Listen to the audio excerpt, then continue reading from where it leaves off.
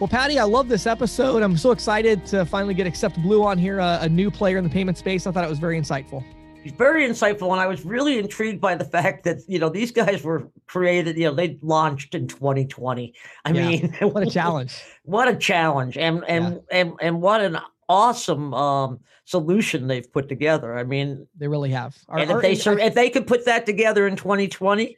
Right. Imagine what they're going to be like in 3 or 4 years. I know. And I really think that they do fill a niche. I think ISOs and agents have needed a true Stripe competitor for a long time, and that's what I consider them. Mm-hmm. And so I think if you're going after ISVs or level 3 merchants and stuff, it's a very, very interesting interview. And then tell us about the insiders. James and I have a very candid discussion on cryptocurrency and what's going on in that field in terms of, shall we say, mainstreaming it. Right. Spoiler alert, I'm not a fan. And so I'm sure many of you will disagree with me. Send me your emails and comments. I welcome your negativity. Right. So it's and then your question from the field, really, really interesting dialogue you offered this week, James. Thank you. Thanks, Patty. Yeah, we talk about barriers. There's so many of these barriers. I talk about, leasing terminals, long-term contracts, price increases where, there's this perception that they're just bad in the industry. And the truth is they can be bad if used incorrectly. But I talk about the idea of building towards your objective and not really closing off options before you decide what your objective is going to be. So right. And not letting your perceptions cloud your judgment, right? Yes, that's a good way to put it. Absolutely. Yeah. So I think we got a lot of great stuff, Patty. I'm ready to go if you are. I am. Let's go. Welcome to the Merchant Sales Podcast. Hey everybody, Patty and I are here today with the Director of Business Development at Accept Blue, Ben Frisch. How you doing today, Ben? Good. Thank you so much, James, for having me. Absolutely. So great to have you. Yeah, I'm excited about this one. I've been wanting to do this interview for a while. I've been following Accept Blue's progress, and I think it's always exciting as we get new companies in the payment space, especially when we get new companies that are not, eliminating the ISOs and agents that are actually like in partnership with them. And that's certainly the case with Accept Blue. So the main topic today, other than introducing Accept Blue to our audience, Ben, is we're going to dive into these recent integrations you've done with Salesforce and NetSuite. Which I know you guys are really excited about. I think it's an amazing opportunity for our audience to target literally tens of thousands of merchants that they otherwise probably would not get. But before we dive into that, Ben, give us a little bit of your background, your journey, and then tell us about Accept Blue, just in broad terms. What is it and what do you guys do? Sure. So first of all, thank you so much, James and Patty, for having me. I'm really excited about this. I'm really into the content that you guys create. And James, one of the things that I feel like our industry is really missing is education. There's so much out there. There's so much knowledge that ISOs and agents need to have. And besides for you and some other couple of folks out there, there isn't that much education. So I'm a big fan of this this podcast and Thank you. content that you create for sure. So let me tell you a little bit about Accept Blue. So we're a processor agnostic gateway, and when I say processor agnostic, processor is like a word that I sort of feel like everybody has a different definition of. Everybody calls something else processor, right? So we're processor agnostic as far as First Data, TSYS, Alabama processors, but we're also processor agnostic as ISO agnostic. That means we work directly with ISOs. We don't work directly with merchants. We service ISOs. That's who our partners are. And we're open to all ISOs as long as they're working with our processors, First Data and TSYS. So a little bit about Accept Blue. So we're fairly new. I like to say we're the new kid on the block, but we're the cool new kid on the block. So it's not that big of a problem. So we actually started off, our beginnings were at a software development firm, a small company that was doing custom software development. And what we started realizing was that with every software that we were building or managing, there was always that payment piece that came into play. Yeah, and more often than not, that was one of the more complicated pieces to implement. And we realized that the options out there, the older gateways or the older platforms weren't always easy to connect to and to integrate with, and they were very slow on implementing certain features or solutions that would enable softwares to really put that payment space in. And the more we thought about it and spoke about it, the more we realized that there's a real void in the market for payment platform, and specifically in the B2B and business to government industries. That's where it seems to be like, the largest void and the biggest, the biggest space for us to come in. So, we set about building Accept Blue. It took us a couple of years, but we finally reached the point where we were confident enough to scale. 2020 was actually our first full year of sales. So, it's probably baptism by fire. Exactly. It was like if there was any year to launch, it was going to be 2020, right? But it's been a good year. A lot of businesses, especially card present businesses, had a really hard time. But thankfully, because we're mostly focused on card not present, the hit wasn't as hard. We were able to really get our product out there and start sales. Yeah. So in a nutshell, that's pretty much Accept Blue. I have a quick question, if you don't mind, Ben. The name, Accept Blue. What is there a significance there? I mean, I have to admit, when I first saw it, it was like, I wonder if this is Amex. I don't know why. I just, No, their colors are blue. Colors are blue, right? Yeah. So.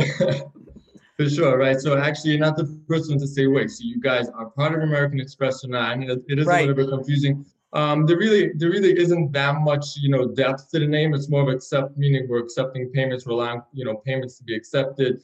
Software company that we were working with in the past was Code Blue. So we sort of like broke off of that and used the words Accept Blue. Okay. There's not much of a, philosophical story behind it. Yeah. Definitely not aligned with Amex, though. Okay. Right. It'll make it a little easier for you guys if someday you get acquired by Amex, and then you're all set. Maybe change the name. So, awesome. One other follow up to that too. I kind of compare you guys in some ways to Stripe. I don't know if that's an accurate comparison, but just as far as your go to market, I know you guys have a lot of other things with the optimization and all of that.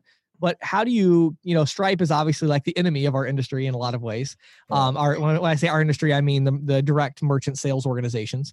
How do you compare yourself when you look at somebody like a Stripe? Obviously, they've been around a long time, but do you feel like you're kind of solving some similar problems in terms of ISV integration and stuff? So I'm really happy you asked that question. One of the mottos we have with our development team when it comes to the API is simpler than Stripe. That's like been sort of our slogan. And I kind of figured that. I could tell just by seeing what you guys were doing. It's like a lot of the bigger gateways in our industry that are fantastic, and I love them, but they're not quite there. The API side. I mean, if I'm a developer by background as well, and so like when you actually integrate with Stripe and then you integrate with somebody else, you're like, wow. I mean, they're getting better, but man, there's definitely a gap there for sure. It's harder. For sure. And we focus on the virtual terminal, our core product, but at the same time, we place an immense focus on the API because we know that that's where the future is, right? At the end of the day, if you don't have a clean, simple, open API, you're not set for tomorrow, right? Right. And another thing we did was that our product is a fully white labeled product, which means every ISO gets the product branded to them. So we branded the API as well. So if you're an ISO Accept Blue, your API documentation is actually branded to your company because we want API to be a really a leveraged part of our solution. That's really cool. I didn't know that you actually white label the API. It's pretty sweet. So yeah, I think that's an interesting way to, a lot of people are like, well, there's so many gateways. Where does Accept Blue fit into the ecosystem? And at least for me, when I talk about you guys with ISOs, it's like, well, if you have a software company that's saying we want to use Stripe because it's so simple that even though we're not making any rev share, it's worth it because of the savings on developer time. I think that's kind of the Accept Blue spot. So anyway, let's dive into our topic today. So I really like this. I was excited to see that you guys had done these integrations. So let's start by just kind of giving us a little bit of scope. So Salesforce and NetSuite, these are like humongous companies, but our industry may not be as familiar with them as you and I are, Ben. So can you give us a little concept of this opportunity of merchants and businesses that work with Salesforce? Do you have any numbers, any stats? Give us a little bit of information about those companies. For sure. So NetSuite is an enterprise resource planning software, or better known as an ERP software. And Salesforce is a customer relation management or CRM software. And, really simply what these are softwares that larger companies or organizations rely on to run their business, right? Different industries use different softwares.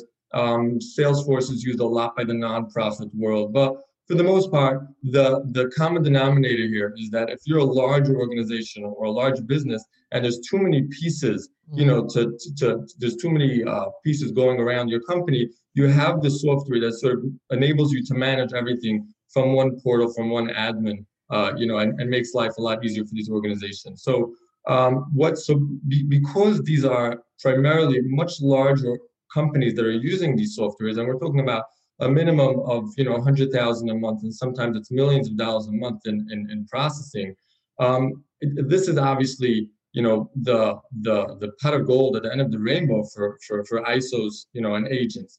And the thing with these companies is that they both are really incredible pieces of software, but when it comes to payments, they rely on another party being integrated to the software to allow these businesses to process payments within this software. And that's where AcceptBlue comes into the picture, where we created these plugins that allows businesses and organizations that are using these softwares to process payments within these softwares, so everything is really in one place. Yeah. So you talked about the size of these organizations being larger. And I know, and of course, I mean, Salesforce, there's individuals that use Salesforce, right? But I think to your point, as far as payment integrations, the bigger companies is where a lot of the opportunity is. Talk about the type a little bit. You mentioned nonprofit with Salesforce.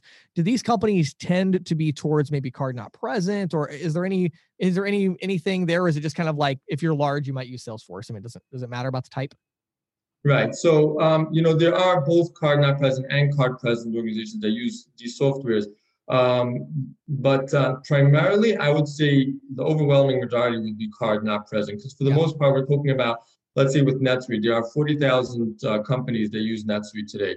And for the most part, we're talking about actually 150,000 that use Salesforce. So we're talking about a lot of these are really, really big. There's like 200. There's like 200,000 companies that are using one of these two platforms. Yeah, that's 200,000 opportunities, for ISOs out there.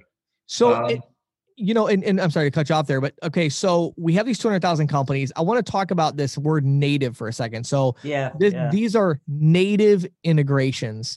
So explain to us, if I'm a large company and I want to accept payments and I'm using a different gateway that's not native, what does that mean? Why is that different from the native integration that AcceptBlue has done?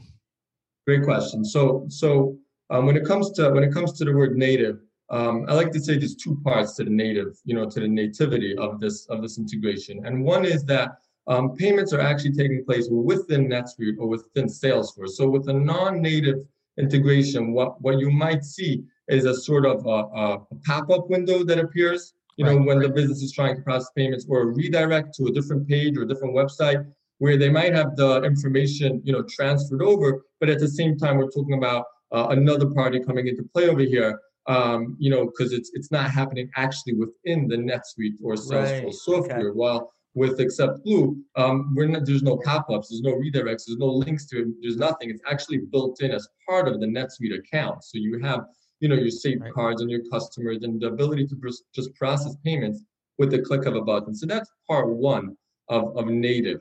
Part two, which is equally as important, is the fact that we allow the ISO to handle the relationship. So, with some other native payment plugins out there, what happens is that the gateway will say, we need to deal with the merchants directly. We don't want the ISO coming in because, these softwares could very often get complicated and with specific customizations and things like that. And they say, we don't need you, the ISO in the picture or the agent in the picture. We'll just talk to the merchant.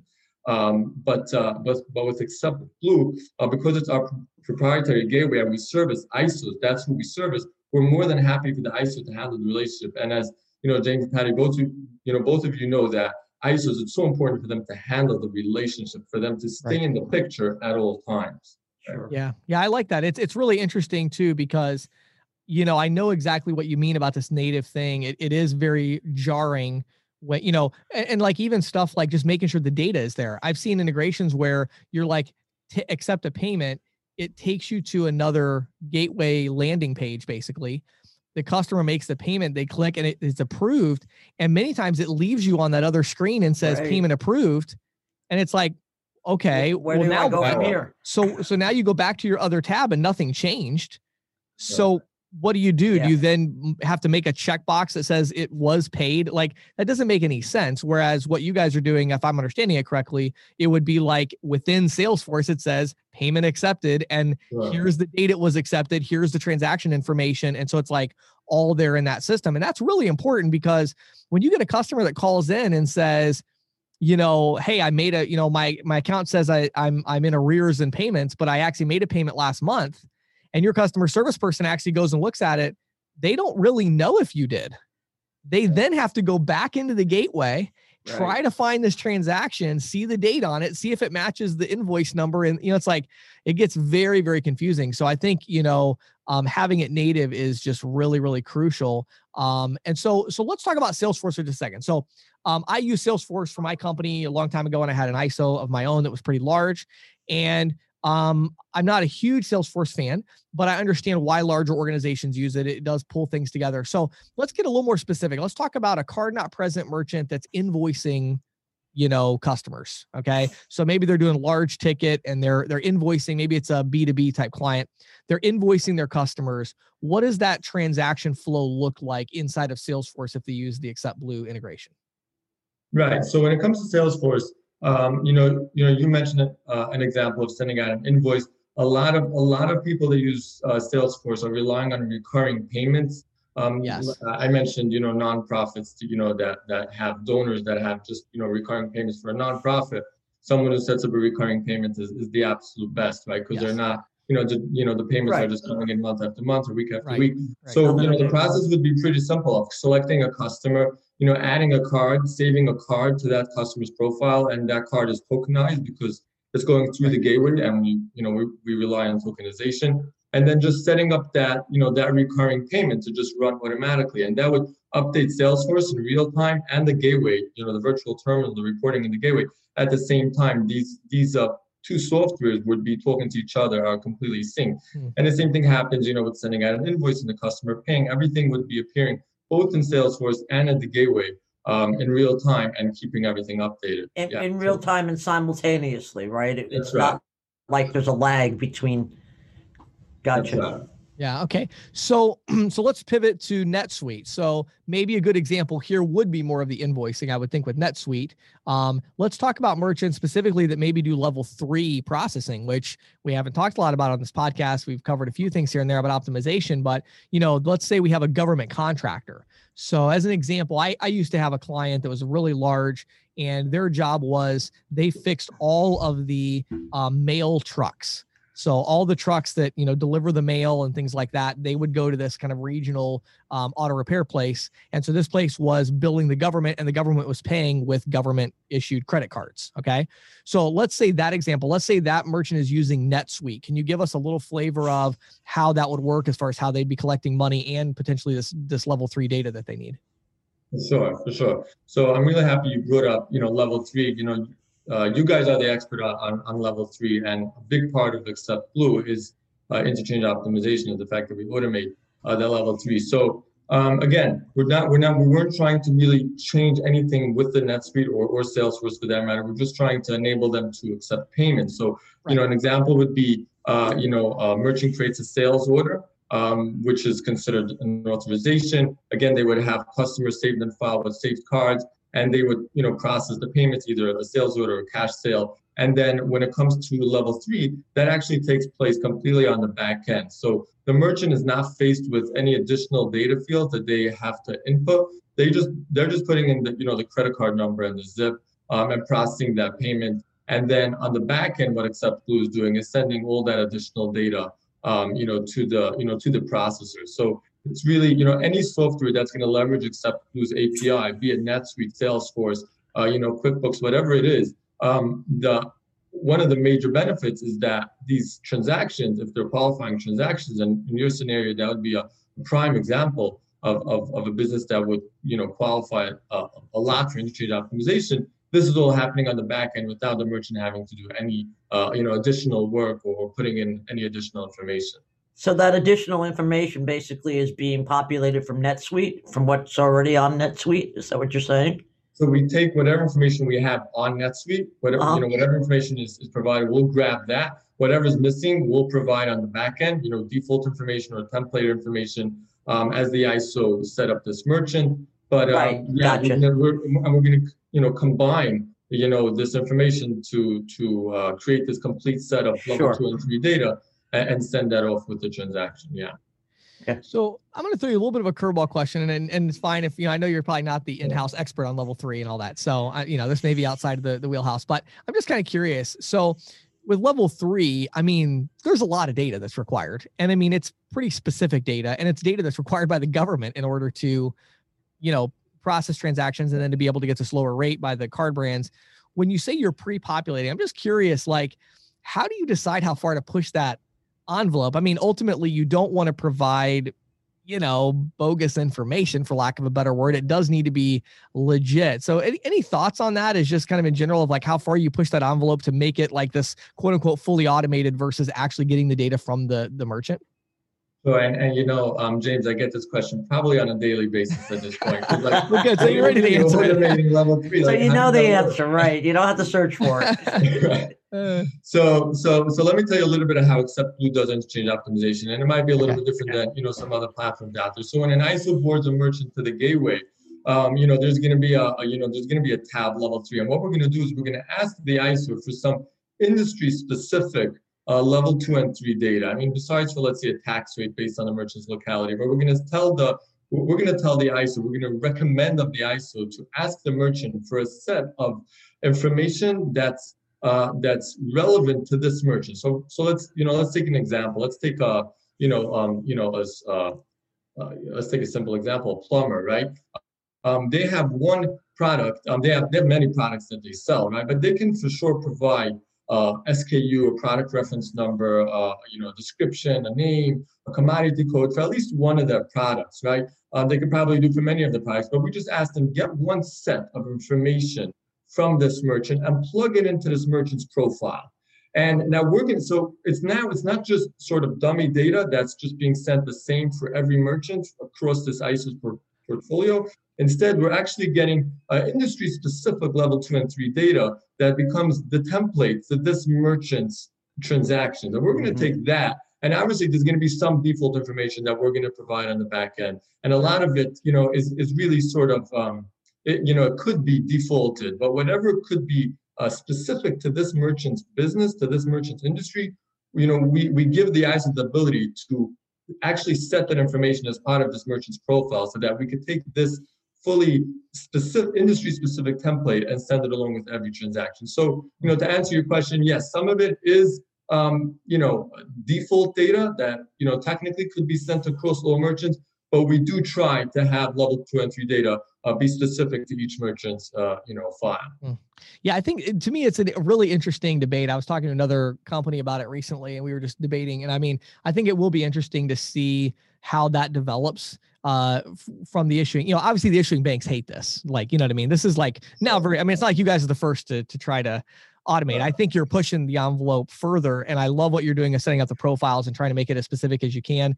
I will be very interested to see. It's like you guys are absolutely playing by the existing rules. I wonder if 2 years from now those rules will change. I really do. These issuing banks are losing millions of dollars a day as a result of companies like yours. And I think it's great. I love it. I think they should lose millions of dollars a day because these merchants deserve to get lower rates. But at the same time, I wonder if they're eventually going to come back and say, this has got to be actual legit. But I think even in that case, you guys have an advantage because having your NetSuite integration, that is where that data is going to live for these companies. And yeah. So, so I think it's super interesting. Okay. So let's shift gears a little bit. I think our audience has at least a cursory understanding of this, native integration. And so I think that's interesting. Is there anything you would add to this before we dive into kind of more of the sales side a little bit? Is there anything that you would add in that you feel like the NetSuite and Salesforce integrations, is there anything about them that sets them apart from other companies that have tried to integrate that you find is a real advantage to these business clients? Anything else you kind of want to add to that? And perhaps maybe what the difference between each of them, if there's any distinctiveness that sets them apart from each other. It seems not to, but I'm just going to throw that out there.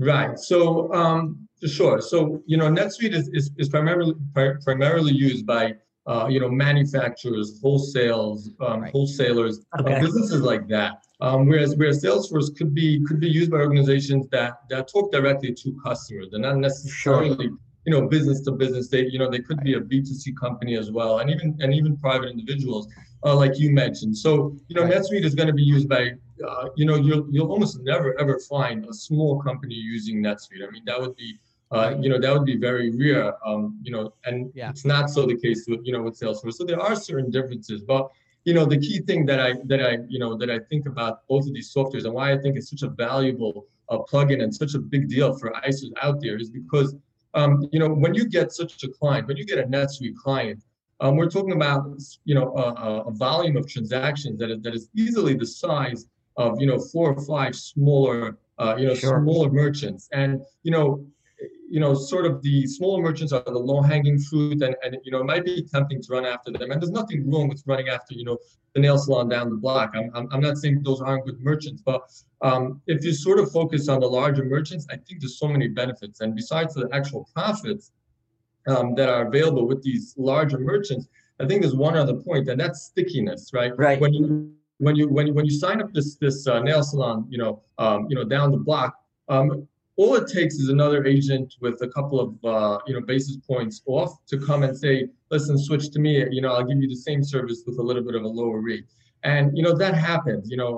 There's probably statistics on the retention rate with with merchants, smaller merchants, but I'm pretty convinced that with these larger merchants, it doesn't really work like that. To get them to switch their payment partner is a big deal, and they're not going to do it so fast. So if you can come there and tell them, listen, we're going to give you payment processing within the software that you use at a good rate with interchange optimization, you can be pretty assured that this is a relationship that's going to stay for a long time, and it's going to take a lot, to shake that partnership.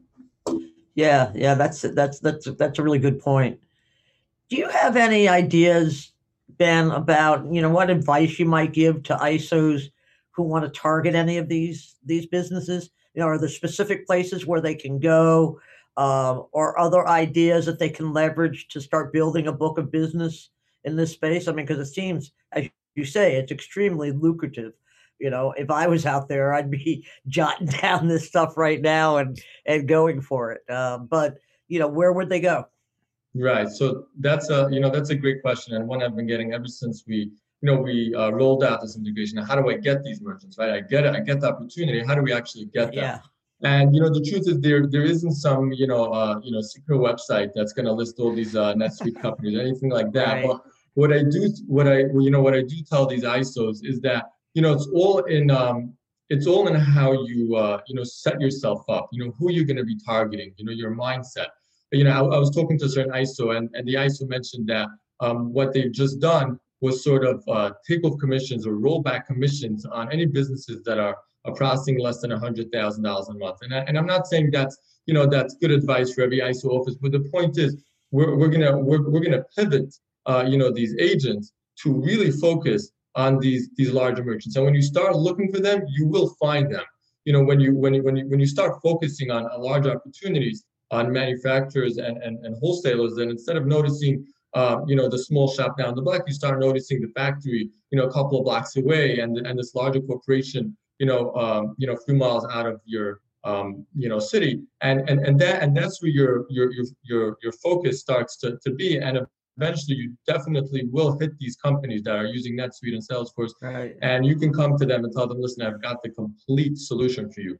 I would also think that, office buildings. I was talking to a friend the other day, and he was like, explaining how he was in a building that was 17 floors, right? He's a stockbroker, but there's all these types of big, or at least mid-sized businesses, mid-sized to larger businesses. I would think that would be, just in my mind, it'd be like, hey, let's go to a couple of these buildings and start looking at the directory and see.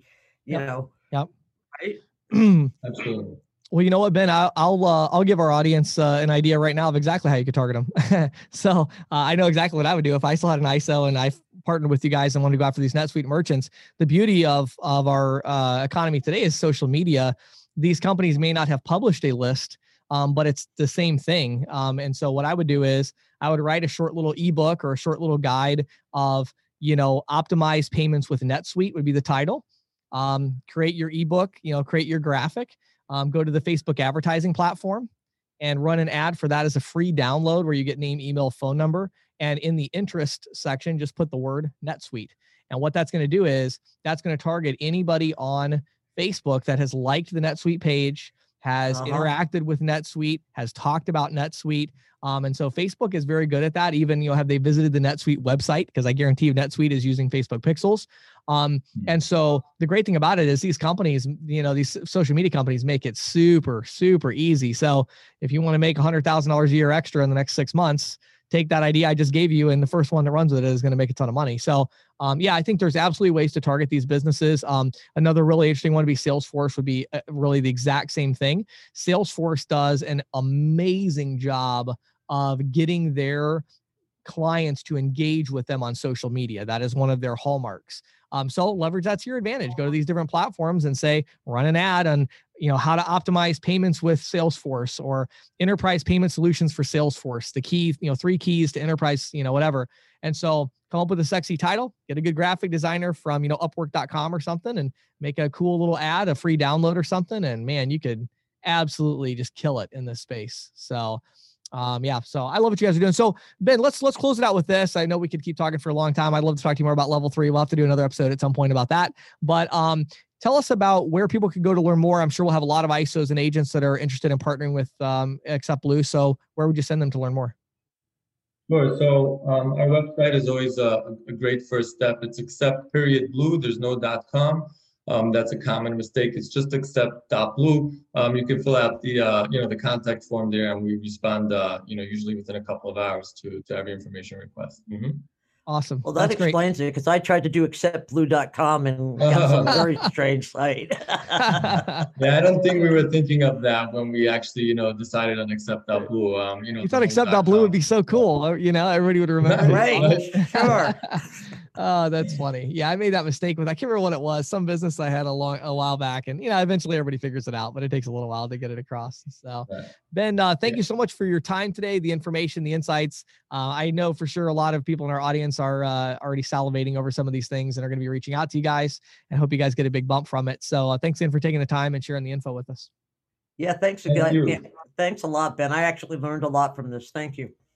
That's cool. It's been a real pleasure, both James and Patty, to be here. I'm, really excited to have been able to convey so much valuable information. Like I said, I think you guys are doing a great job, educating ISOs and agents out there. So thank you very much. Thank you. So Patty, I did a questions in the field probably 2 months ago about sales tax and cash discounting. Mm-hmm. If you remember that. Right, I remember. Mm-hmm. One of the most confusing ones I've ever done, I think. Exactly. I realized it was confusing content, so I followed it up with a very detailed ebook, and I wrote this ebook in conjunction with Valor Paytech, our sponsor on the podcast. Right. Well, I bring this up because I thought it was pretty cool. Valor actually built out this feature now. And when you're using Valor, you can actually decide on a merchant by merchant basis, do you want the sales tax to calculate before or after the non-cash adjustment is applied? Wow, now that's very cool. It is. Yeah. So they really took kind of the spirit of the ebook. They were already actually working on it. And then I worked in conjunction with them to make the ebook, and now it's live. So if you read that ebook and you're like, wait a second, you got it, and you're like, I am selling larger merchants, I'm doing this the wrong way.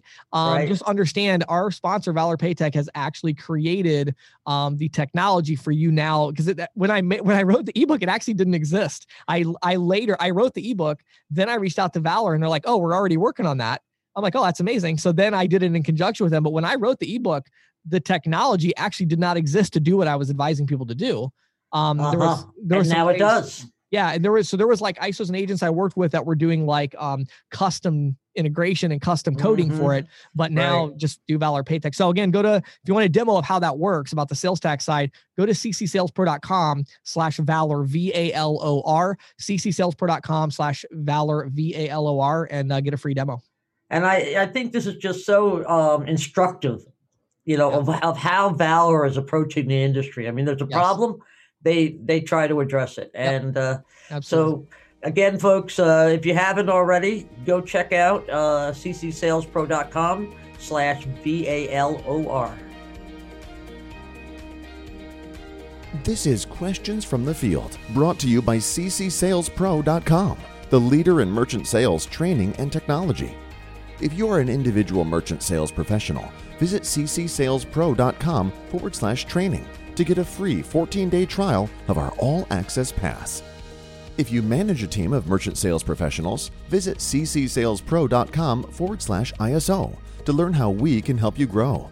And now, here is Questions from the Field with James Shepard. So, Patty, last week I was talking about how I've been creating this new merchant sales mastery training program. Right. And, you know, I've been talking last week, I talked about beliefs, and today I want to talk about barriers. And this is another really interesting one as I have conversations with a lot of ISOs and agents in the industry. I'm amazed at how many of these companies and individuals have put up barriers where they will not do certain things in the payment space because they have decided that those things are morally wrong and that the things that they do are morally right. Such as what? What do you mean in terms of like the product is morally wrong or the? I'll give you so let's take leasing as an example. This is Okay. this is the most controversial. I see where you're going. Go for it. Okay. So let's take leasing a terminal. Okay. Right. Is leasing a terminal morally wrong? Well, the answer is it depends. Okay. Yeah. All of the things Right. I'm going to tell you today, the answer is it depends. Am I leasing a $4,000 point of sale system to someone because it's better for their cash flow to pay for this device over time? Right. I don't think any of our audience would say, "Oh, that's terrible. You should never do that." You know? Sure. Well, no, that's fine. Like I'm trying to spread the investment out, right? Right. Now, if I'm leasing a Verifone standalone terminal for $169 a month times 60 months, well, now there's a little bit of profiteering going on there. That's yeah, exactly. Okay. So which is how it was in the old days. exactly. Yes. Right. Now, here's what I would say. I'm going to give you a list of, I don't know, what do I got here? I don't know. I'll give you 5 or 6 of them here, but I'm going to give you 5 or 6 of these hot topic issues. And here's what I want to encourage you to do as you're listening to this. Be aware of your initial response. When I said leasing a terminal, what did you think in your head? You either thought, well, yeah, that's what I do. I lease terminals all the time and I make a ton of money on that. Or you thought these people that lease terminals are evil and horrible and terrible. And I just think they should be out of the industry. That's what you thought. Your brain went to one of those 2 places. Let me challenge you to go somewhere in the middle. Okay. I'm always big on the middle ground. Go ahead. Yeah. So understand leasing terminals is a building block. It is it's a Lego piece. My son has he has this huge bag of Legos. Sure. We dump it on the floor and there are just all these random Lego pieces and we can take those pieces and build things. Now, if I said to my son, now, Donnie, you see these little 1-block Lego pieces, those are bad. We don't use those. We don't and use you see those, right. And we don't use the red ones either. Right. And we also don't use the wheels because I think wheels are just stupid to have in a Lego box. So we're going to take out all the wheels, all the individual blocks and all the red ones, and we're going to put those in a pile. That's the naughty pile. We don't use that pile. Now let's build he's going to say, Dad, I don't like this game. Right. And then I'm going to say, Donnie, build me a red car. Oh, yeah. Well, what's going to happen? And it's funny. It sounds so stupid, but Patty, I get on these calls with these agents all the time and they're like, now, James, I would never lease a terminal. I would never do a long-term contract. I would never do a price increase. I would never sell a small merchant. Help me build a profitable portfolio. And I'm like, right. You want me to help you build a red car without any wheels? Like what? No, like there are building blocks. You can use each of these things correctly, or you can use them incorrectly, right? You can use them for some merchants where they make sense. You can use them for others where they don't. In a similar vein, Patty, I've had agents come to me and say, James, I want to sell big merchant accounts. I'm like, okay. And they're like, now here's the thing. I always provide free equipment. I never do long-term contracts. So what's the right plan? And I'm like, the right plan is to not sell large merchants because you're going to suck at it. So right. Stop this idea of this evil pile and this morally high ground pile of stuff. Like, no, these are just options. Okay. Right. Can you use them incorrectly? Yes. Are there certain branding strategies that would rely on making some of them seem evil? Yes. And I am 100% on board with that, right? I know companies that go to market with like, we always provide the equipment for free, and that's your branding position. And I think that's fantastic as long as you're targeting merchants where it's going to make sense to provide them with free terminals, and you're understanding that you're not going to be able to sell a 40 location restaurant. Right. If they need new equipment, because they're going to need that's a lot of $200,000 worth of equipment. Right. So, you have to make sure that you're putting these building blocks together to accomplish your objectives. What I find people doing is they're making their strategies backwards, and they're saying, well, here's all the things I'm willing to do, and here's all the things I'm not willing to do. Now let me make a strategy. No, make a strategy, make an objective first, then say, okay, I want to sell this type of merchant in this, I want to sell them this service. Then say, okay, what are the building blocks that I need in order to accomplish that objective? Right. Okay. Right. So I'm going to run through this list real quick. I'm not going to have time to talk about it too much, but these are some of the things I find that are big barriers. And again, stay tuned. In about a month or so, you'll see the Merchant Sales Mastery course that spends about 2 hours on this. So cold calling. Okay. Cold calling. I know tons of reps. I do referral. I never cold call. Really? Okay. What happens when one of your people that's one of your partners, maybe you get the Chamber of Commerce and they say, here's a list of all of our members. Well, I don't cold call. You're an idiot. Right. Okay. Cold call that list. Right. Of course. But you'd be surprised how many reps is like, well, I don't do that. I don't cold call. Well, you're going to lose a ton of money then. That's a bad trade. That's stupid. Okay. So I don't cold call. I would never walk into a business. I don't do that. I don't do walk-ins. Okay. Well, what if you're doing a LinkedIn strategy where you're identifying high potential executives, and these executives, where their office is, and you're trying to sell larger organizations, and you are going to be in that area. And if you were open to the concept of walking in, you could walk in and say, hey, I just happen to be in the area. I want to drop my business card off for Tony. Is he around today? And Tony would see you because nobody ever walks into that office. But because your brain is shut off to, I would never go out in the field and walk into a business, then you can't have that opportunity. Right. So you don't shut your mind off to it. Social media prospecting, right? When I talk about social media prospecting, there's always the two extremes. I just use social media. It's so magical. No, it's not. Or I never use social media. I just walk in and cold call, right? Well, what if those of you that walked in and cold call also got email addresses and connected with people on LinkedIn? Right. What if those of you that are all social media that have all this data on local businesses, what if you took that data and used it to walk in and start a warm conversation, right? So you don't close these ideas off. I talked about equipment leasing, purchase, rental, like all three of those, they have their place. Long-term contracts, month-to-month contracts, price increases. I know agents are like, and again, you say, well, James, my whole brand is built around, I never increase your price. Well, that's fine. I'm not saying that's bad, but what I'm saying is then don't think in your mind, a price increase is evil. Right.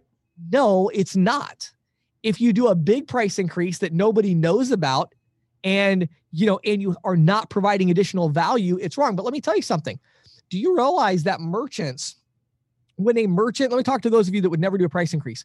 Do you realize that when a merchant signs up with you and you get them to say yes initially, do you understand that getting them to say yes to you, it required you to do a very low price points relative to your value because they weren't convinced that you were going to provide exceptional customer service to them? Right. But do you understand that after a year of providing amazing customer service to your clients, do you realize that you're worth more? And do you realize that if you took that value and you did a small price increase across the board, that your customers, your merchants would not cancel because they say, well, I know that it was this price initially, but now it's a little more, and that's okay because they've been providing me with a lot more value and I'm still not going to cancel. Right. So there's a place for the price increase. Large merchants and small merchants, micro merchants, right? There's reps that are like, I am never going to sell a merchant that has under $5,000 a month. Okay. What about your local chamber that gets $2,000 a month in member fees? You don't want to be the processor for your local chamber because they're under 5,000. Right. Like, use your head. There are a lot of businesses out there that do $500 a month. There's a friend of mine I know, and he has a business that's like auctioneering and stuff. and he probably only does $500, maybe $1,000 a month in processing and credit card processing because of just his nature of his business. This guy is connected to everybody in the area. You know, Mhm. why Yeah, would what I? a great deal it would be to have him and get the Yes. referrals, right? Exactly. So Sure. never do. Then there's agents that are like, I can't call these large businesses. I just don't have that. Well, what if you spent 2 hours a week pursuing large accounts? You might get one or two of them a year, and each of those might produce you $1,000 a month in income. Right. So why not go after the Salesforce merchants like we talked about our Like next we talked about with episode, right? Ben, right? So, keeping that in mind, building a sales team, this is the last one I'll mention real quick. There are those that are like, I never want to hire agents. And there are those that are like, the only reason I'm in this is to build a team. Wait a second. It's like, well, James, I have 3 agents, so I don't sell anymore. Okay. How many sales were you making before all by yourself? And they're like 15 a month. How many do all 3 of your sub agents make together? And they're like 12. Okay. Oh, that's simple math. And how much of the residual are you giving them that you used to get all of? Mm-hmm. Right. So, this idea that like, well, you have these agents. No, like you can have your cake and eat it too. You can go out and sell while training your agents. You don't have to give up one income to get another one. Build a new source of income from these agents and these affiliates. So my point with all this is there are these, and I cover a lot more in the training, but there are all of these different things. And what I do in the training is I talk you through understanding these building blocks, or like I call them, the Lego pieces.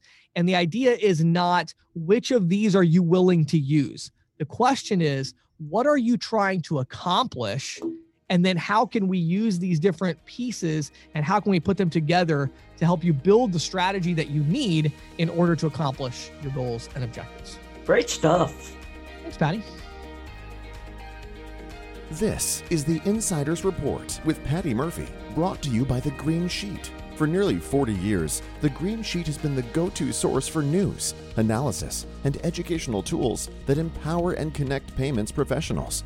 If you're not reading The Green Sheet already, check it out on the web today at www.greensheet.com.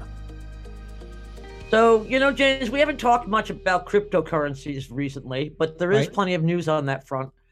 The big news, I think, is that both Visa and MasterCard are preparing to support settlements using cryptocurrency, and PayPal is in the game as well.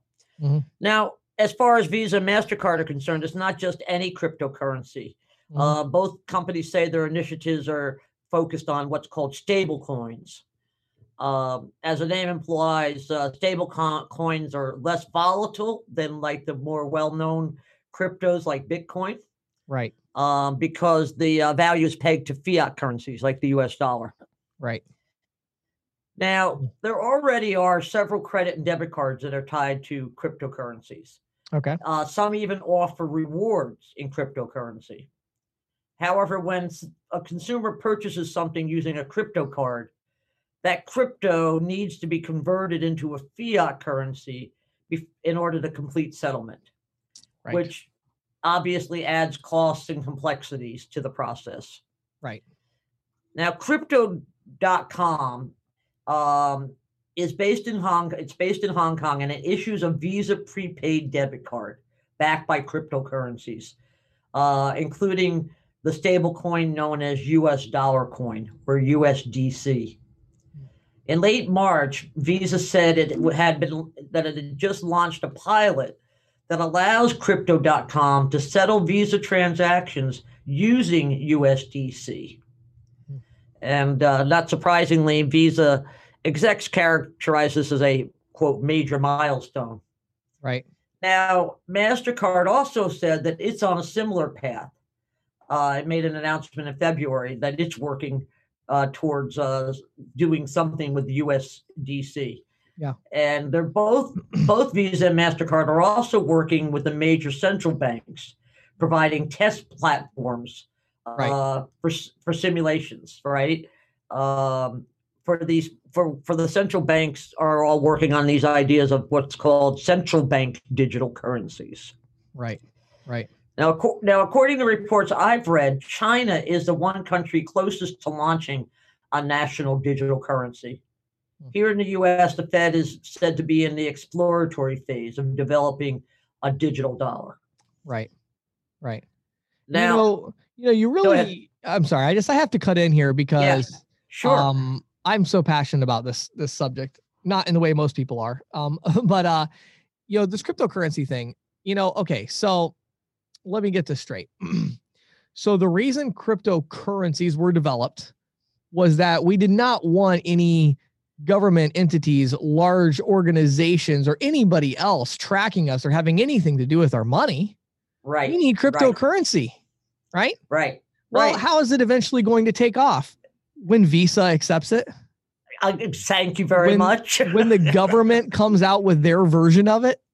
Right. Like, hello. I mean, come on, people. Seriously. So I think there are big advantages to the idea of blockchain and the technology involved in creating secure transactions across borders. Right.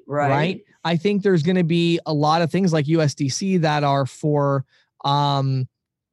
these are for large organizations that need to exchange a lot of money across borders and things like that. And then they want to settle it in their own currency in their home country. But solving those problems is a very, very, very different value proposition from Bitcoin and from Dogcoin now. Is there really a Dogcoin? Oh, you haven't seen that? Yeah, it's crazy. So, no, I haven't. It was like the hottest thing lately. So, here's the thing. I just think it's very important. And I know a lot of people in our audience are going to hate me for this because a lot of you have, you've made, $50,000 by investing in Bitcoin or whatever it is. Bitcoin or something. Right. Yeah. And, you're making these investments and, I'm not trying to say that I think that's wrong. I'm happy you're making money. Make money wherever you can make money. Yeah. Right. But just make sure while you're doing that, you understand what these things are. So Bitcoin and all these others, they're great because they're not backed by any government. Right. Meaning they're worthless in real terms. They're only as valuable as the confidence that exists within the network of their value. And that's okay. But let me explain. Right. If the US dollar drops 4% in a day, the US government is going to find a way to prop it up. If I'm literally holding $100 bill, the odds of it being worth less, the odds of its buying power decreasing over 12 months to less than $100, the odds of that happening are actually very, very low. And the reason is that the government is going to do whatever they have to do and play whatever monetary games they have to play with all the resources at their disposal to make sure that the buying power of my $100 bill is it's still $100, but it's going to be 97. Like it's going to be close. You have that Bitcoin money, you have that Dogcoin, whatever it is. Do you understand? Like that is the odds of it being worth what it's worth today, more or less in a year, are unknowable. Absolutely. And that's the key right there. Is it's so unknowable, right? Yes. I mean, I had this conversation with my investment advisor the other day, and he was like, I just was, mentioning, hey, what about Coinbase? Should we look at that? And, and we got talking about Bitcoins. And I did years ago, I did a story on Bitcoin. And when I do a story, I like to check something out. So I bought a Bitcoin for $90. Right. It hit $1,000. I took my profit and I left. I mean, I'd forgotten about it until I went back to do another story. It wasn't, but I have friends who have so much invested in these Bitcoins and these other cryptocurrencies. And I'm like, you guys have got to be crazy. I mean, well, and again, I get, and again, it's you should just bury your money out in the backyard and hope you remember where you buried it. Know? Or if you have, we have people on this call that have $1 million in the bank. If you want to take $20, $30, $40, $50,000 and play around with Bitcoin or go to the horse track, either one, have fun.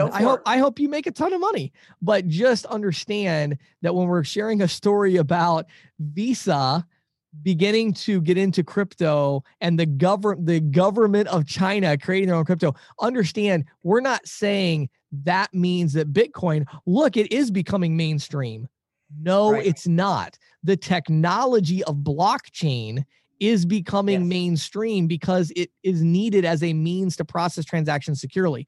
The idea of a Right. currency that is like the enemy of every government and that is never going to track you, we have not seen that become mainstream just yet. We've seen investing in it become mainstream, but we haven't Sure. seen people actually using it to buy food at a restaurant become mainstream yet. So anyway, I just had to throw that out. That's my little rant. But no, and that's a good point because it's also an excellent segue into what I wanted to say next, which Well, is there you what go. PayPal is doing.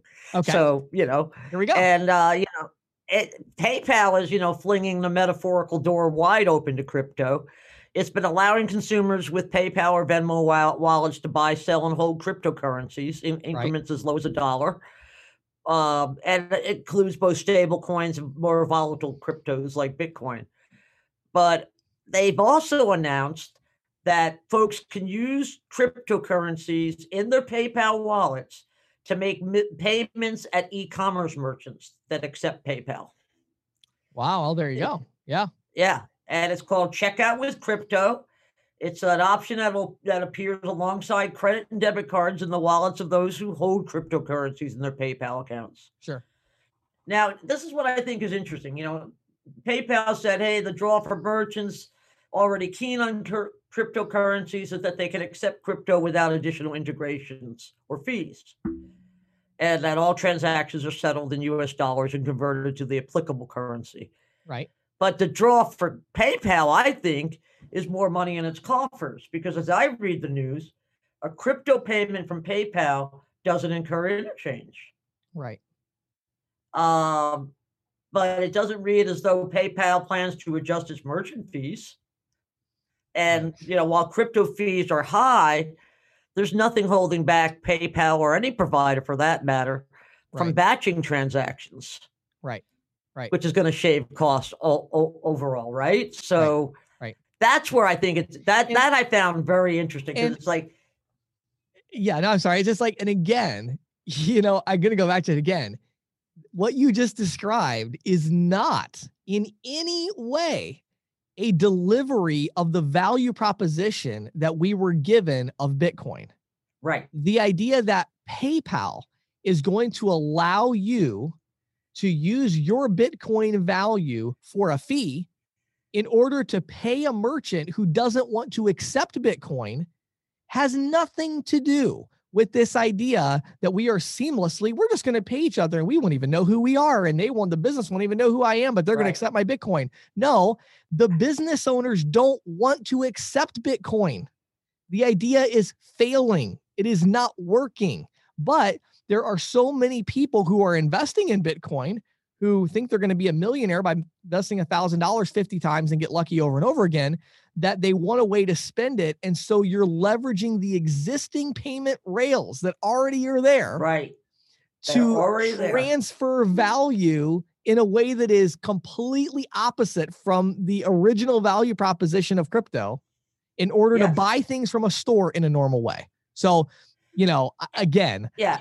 And even, and to go back to the earlier point is when we have, if you have governments creating crypto, where's that anonymity? I mean, forget it. You just, to me, the whole thing about Bitcoin is, and I cracked up when I was doing my taxes last year. It was like, have you made any money on cryptos?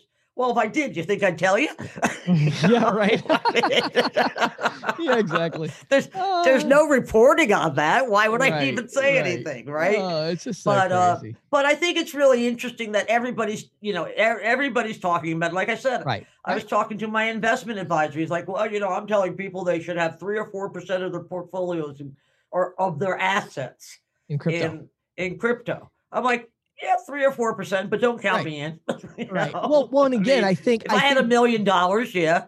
Right. Well, and again, I think the idea here is, do I think that cryptocurrency is going to be immensely valuable in 10 years? Absolutely. Do I think every small merchant is going to be directly accepting Bitcoin or other types of things like that without going through the traditional rails of Visa, MasterCard, American Express, Discover, the issuing banks, acquiring banks, or PayPal?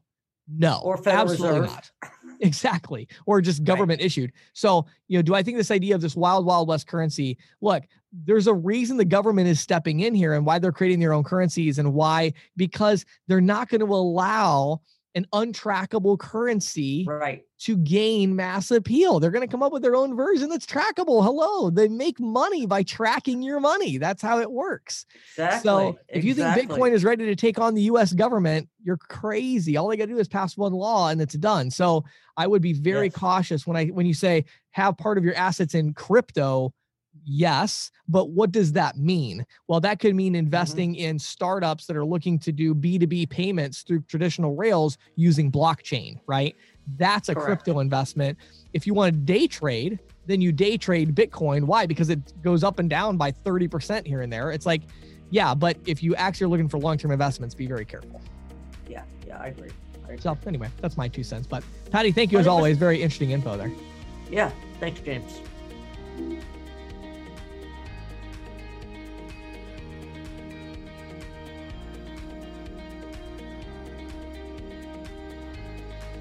This episode of the Merchant Sales Podcast was brought to you by Valor Paytech, the technology company that is revolutionizing cash discounting and surcharging with innovative features like dual MID support, waive the fee options, and even adding non-cash adjustment charges to tips. Now, all of this is made possible by a variety of technology devices and solutions such as gateways, tabletop point-of-sale devices, and features like SMS text messaging and e-invoicing, all with cash discounting in mind. Valor Paytech, bold ideas, smart execution. Make sure you head over to ccsalespro.com/Valor, VALOR, ccsalespro.com/Valor, VALOR. Schedule your free demo today and watch videos and learn more about this amazing technology solution. Thank you for listening to the Merchant Sales Podcast. Whether you are an industry veteran, processing executive, or just trying to learn about the payment space, we appreciate your time. The Merchant Sales Podcast is a joint production of Greensheet.com and ccsalespro.com, and we hope you will tune in next week for more information and tips on building your merchant services business.